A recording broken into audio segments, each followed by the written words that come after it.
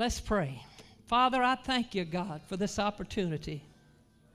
God, I thank you for this people. God, I pray that you would touch the hearts of every man and woman, boy and girl in this room. God, touch your servant, Lord. Speak to it. Use this vessel. In Jesus' name I pray. John 7:37 and 38. I'm going to be talking to you tonight about the river.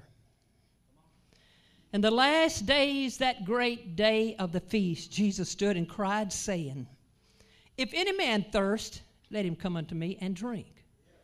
He that believeth on me, as the Scripture has said, out of his belly shall flow rivers of living water. You may be seated. Let me ask you a question tonight. Boogie, it's not going to get that hot. You can stay in here. Let me ask you a question tonight. Do you have a river? Look at someone and ask them, say, do you have a river? John spoke this as concerning the Holy Ghost. As we look through the Word of God, he used different symbols to represent the Holy Spirit of God. He used symbols like the wind and the fire and the water. But tonight I'm going to deal with the river. We go to the book of Ezekiel 47 and 8 and 11. Then said he unto me, These waters issue out toward the east country, and go down into the desert and into the sea, which being brought forth into the sea, the waters shall be healed. And it shall come to pass that everything that liveth, which moveth, whithersoever the rivers shall come, shall live. And there shall be a very great multitude of fish, because these waters shall come thither, for they shall be healed. And everything that live, whether the river cometh. Verse 11, but the miry place thereof, and the marshes therefore shall not be healed. They shall be given to salt. This is an unusual river. Ezekiel saw a river, and everything that it touched was healed. He said right in the middle of the river was a miry place. It was a swamp. And a swamp is something that takes in water, but nothing goes out. So it just breeds death. The Lord wants us to be like a river. There are people that have become a swamp. They used to be excited about coming to church. They used to be excited about winning souls. They used to be excited about singing in the choir. They used to be excited about working around the church and being an altar worker or anything that there was, to go into the nursing home or fasting and praying. You wonder, where did their joy go? What happened to them? I tell you, they're in a swamp. Brother Kuhlman, having living in Louisiana, I know something about swamps. The swamps are not a good place to be. It's muggy.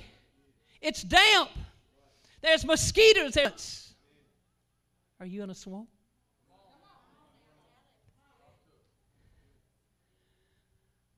Ask yourself, am I in a swamp? I'm going to tell you, God wants to do something for people, but people won't let God do something for them. The problem with people is they're takers and not givers. He said, I am the bread of life. I want Sister Diane and Brother Joel to get these baskets. I am the bread of life. We are to be givers of life. The bread of life. We are to be givers. We are the givers of bread. Let me give you this illustration about bread. This is a little basket of bread that represents my experience and your experience with God, and how that God has blessed me. The joy, the good news of the gospel. Go ahead. If you don't give your bread away, it becomes stale. It's not good. It's too hard. It's stale. But when you give it away, God will replenish.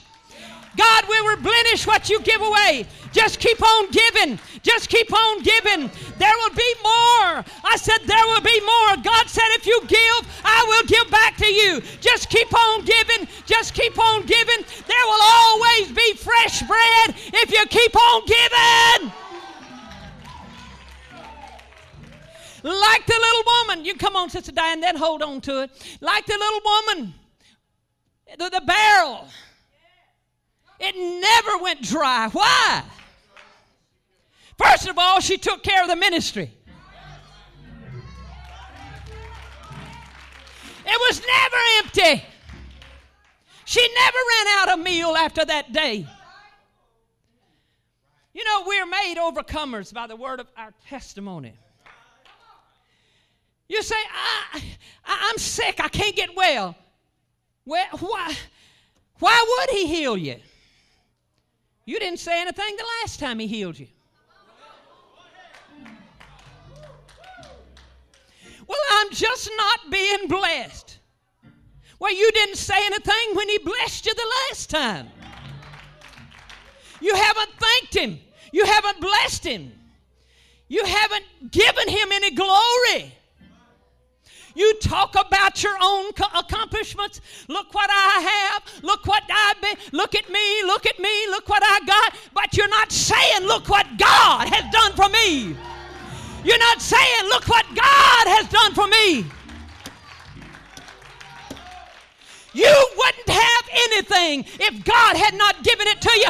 But how many times do you bless him? How many times do you thank him? How many times do you give him glory?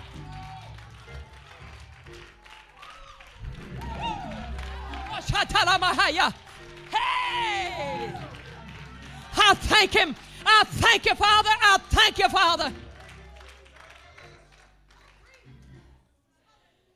This river that's flowing represents the life of God. That is flowing out of me, that's going to touch somebody else. He said it flows from breast to breast. We are vessels. We are the only thing that God can use. We are the only thing that God gets to flow through. He said, I'm going to put a river in you, and it's going to represent the Holy Ghost. And it begins to flow. Yes, he laid down his life at Calvary, but he picked it up again in that upper room. 120 vessels, and he looked down on the day of Pentecost, and that river began to flow out of 120 people. And they said they turned the city upside down. You know why? Because there was a flood that came. I said there was a flood that came. You know what happens? When a flood comes, it washes out all the old debris. When you let a flood flow through your life, all the debris that's laying around, it's going to clean it all out.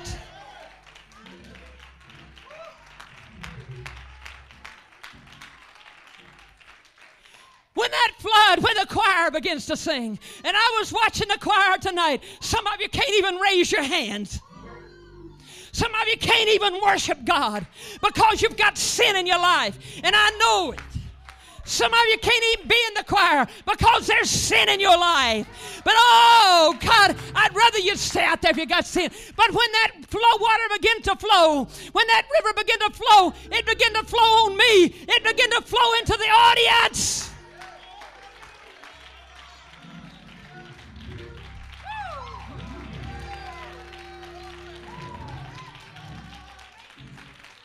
The Bible said, with your mouth, confession is made.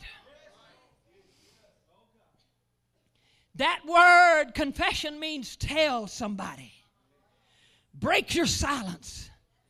Break your silence. David said, when I kept my silence, my bones waxed old. You stop telling it. You stop letting that river flow through you. When I break my silence, He said, when I kept my silence, my bone waxed old. Some people, you act like you're 80 when you're only 20, 30, 40, and 50. Because you're not saying anything. I am timid, Sister Holland. You're not timid when you get outside that door. We need to break our silence. We need to brag on Jesus. We need to brag on our church.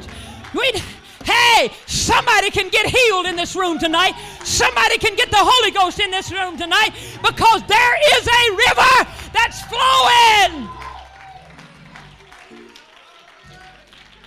Woo!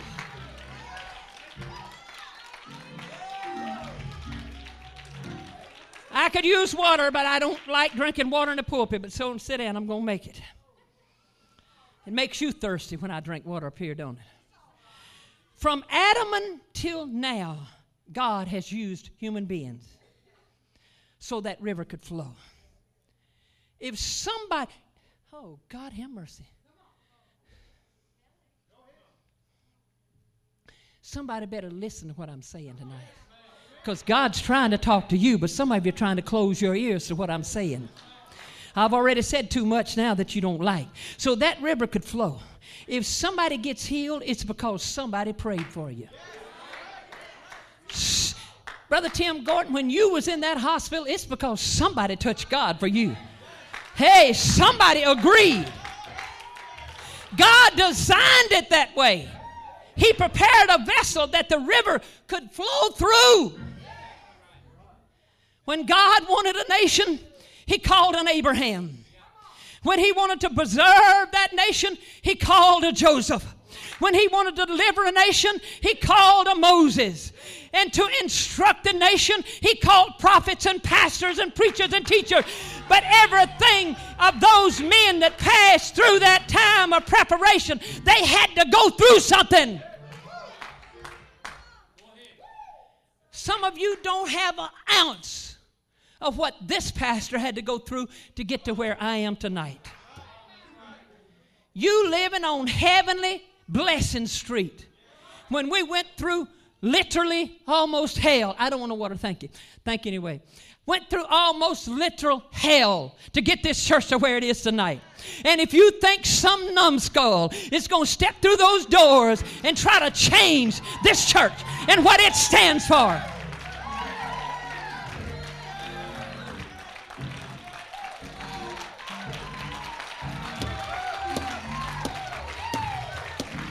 if you ever do something from God, and you hear me and hear me well, if you ever do anything for God, you're going to have to go through something. There is going to be a testing. Oh, we can get the little charismatic hip and Scott and hip and skip, and we can go around here and, just... Let me tell you, friend, if you ain't been through nothing, you ain't done nothing.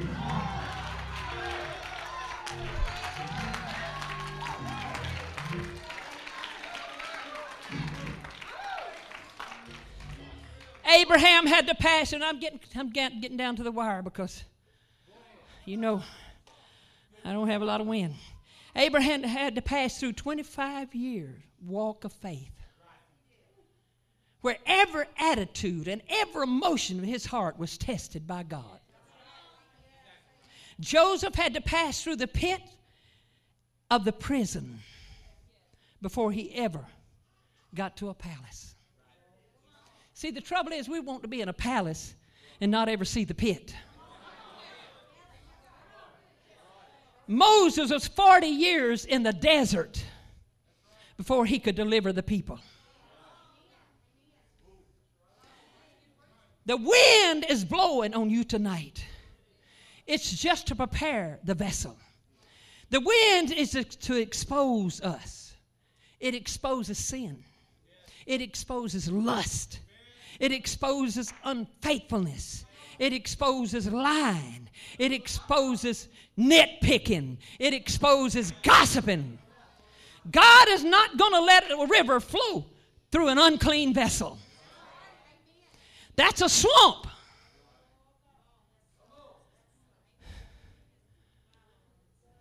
and nothing will flow out of a swamp. Nothing will flow out of a swamp. God is looking for a pure heart and a clean vessel. The problem we have in the church world, people attempt to do the work of God with unclean hands and impure hearts. I'm talking about those little things that temper. Just nothing takes it to fly off. Say things you don't mean. Or maybe you did mean it at that time. Those attitudes won't speak. God is not going to overlook your mess. I said, God is not going to keep overlooking your mess. Let things come in your lives and then struggle trying to get God to move. Trying to force Him with unclean hands and impure heart. We profess to have what they had on Pentecost. But now when they can't produce, they imitate. So they get more programs. When they don't have power to lay hands on people to receive the Holy Ghost, they'll say what I say. When they don't have power to heal the sick, they'll say, don't confess that you're sick. Bring up a fever, and then don't confess you're sick.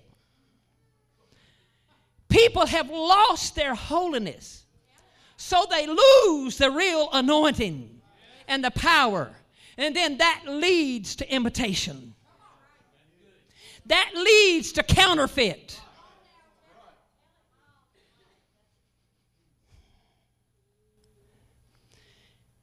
If you don't touch people's lives around you, there's something wrong with your life. Every head bowed, every eye closed. I pray, God, let me touch somebody's life. Let the river flow from me to them. How do people know you? As a man, a woman of God? That's what I want to be known by. Not a hook, not a crook, not a cheat, not a beat, but a God-fearing child of God. You know, I'll probably be talking about him a long time. But Brother Joe was more popular in his casket. He didn't know what kind of man he was because he never let pride.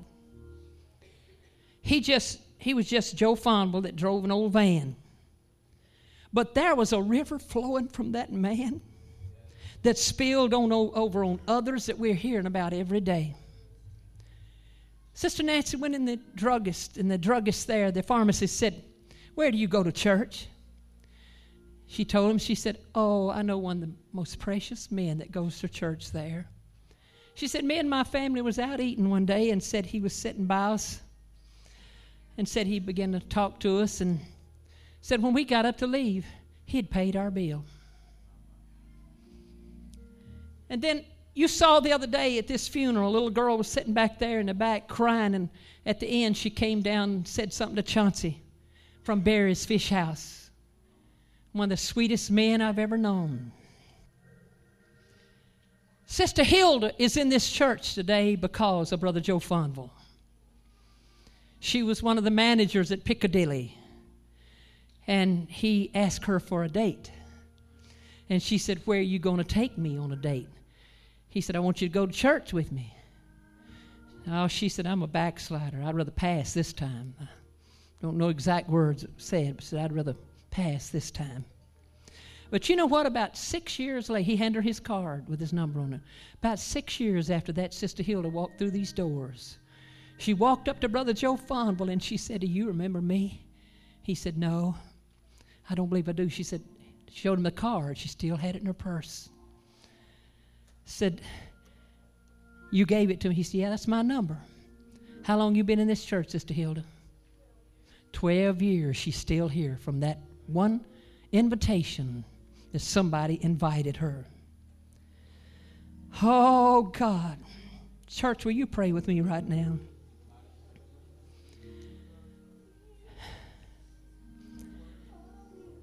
What Brother Joe has gained tonight, you and I will never find in this life. I don't know what you're searching for. I don't know what your goal is in this life, but you won't find what he's gained. You and I will never find it in this life. For if you gain the whole world and lose your soul, what is your profit? I don't want to be known by my house. And God's blessed me with a nice home. It's not an uptown home. It's a country home. God's blessed me with a nice car and He blessed me with clothes. But I don't want to be known by the car I drive or the clothes that I wear. I want to be known by the walk of God that I have. There are people in this house that you haven't had that river flowing in a long time. And you don't even miss it. You've been in a swamp too long. How long has it been since you've been in the river? How long has it been since you've been in that prayer room on Sunday evening? Sister Nancy said it's very scarce down there anymore. Or do you like to come in here and have a hee-haw before church? Then go to the choir without a river flowing in you. Stale bread, nothing to offer. Backslid and don't realize it. While they're singing this, I wonder how many in this room, just honest, say, Pastor, I realize that river, I'm in a swamp tonight. That river has not been flowing through me like it should. I don't have that burning desire that I used to have. I don't have that desire to witness. I don't have that desire to be that example. Oh, yeah, if it's something funny, you like to talk about that. But when it comes to the seriousness of God, how much do you like to talk about that? Can you testify to others? Can you do it? Is that river flowing in you tonight? If it's not, I want you to make your way down to this altar and say, I'm going to be honest with you. I'm one of those that river is not flowing through me like it should. I have not been the example that I should be. My testimony is not what it should be. Oh, yes, yes, yes. Come on. I want this entire church, if you realize tonight that it's not flowing in you like it should, I want you to come to this altar tonight and let it flow. Let it flow. Yeah, there's people that are on these pews tonight. If I stand long enough to preach your funeral, I will never be able to say what I said over Brother Joe because you resent the ministry. You don't like the ministry. You'll make fun of the ministry. And you'll die and be lost and go to a devil's hell. Oh, there is a river. Let it flow. If you want the Holy Ghost, if you want healing tonight, it's around this altar. If you want God to do something in your life tonight, it's down here. Here's a young man that a river used to flow through. I want somebody to come down with him now. Holy God, holy God, holy God. My Lord, my God, my God, my God. I never want to get to the place that I am so self-righteous that nothing can touch me. Nobody can reach me.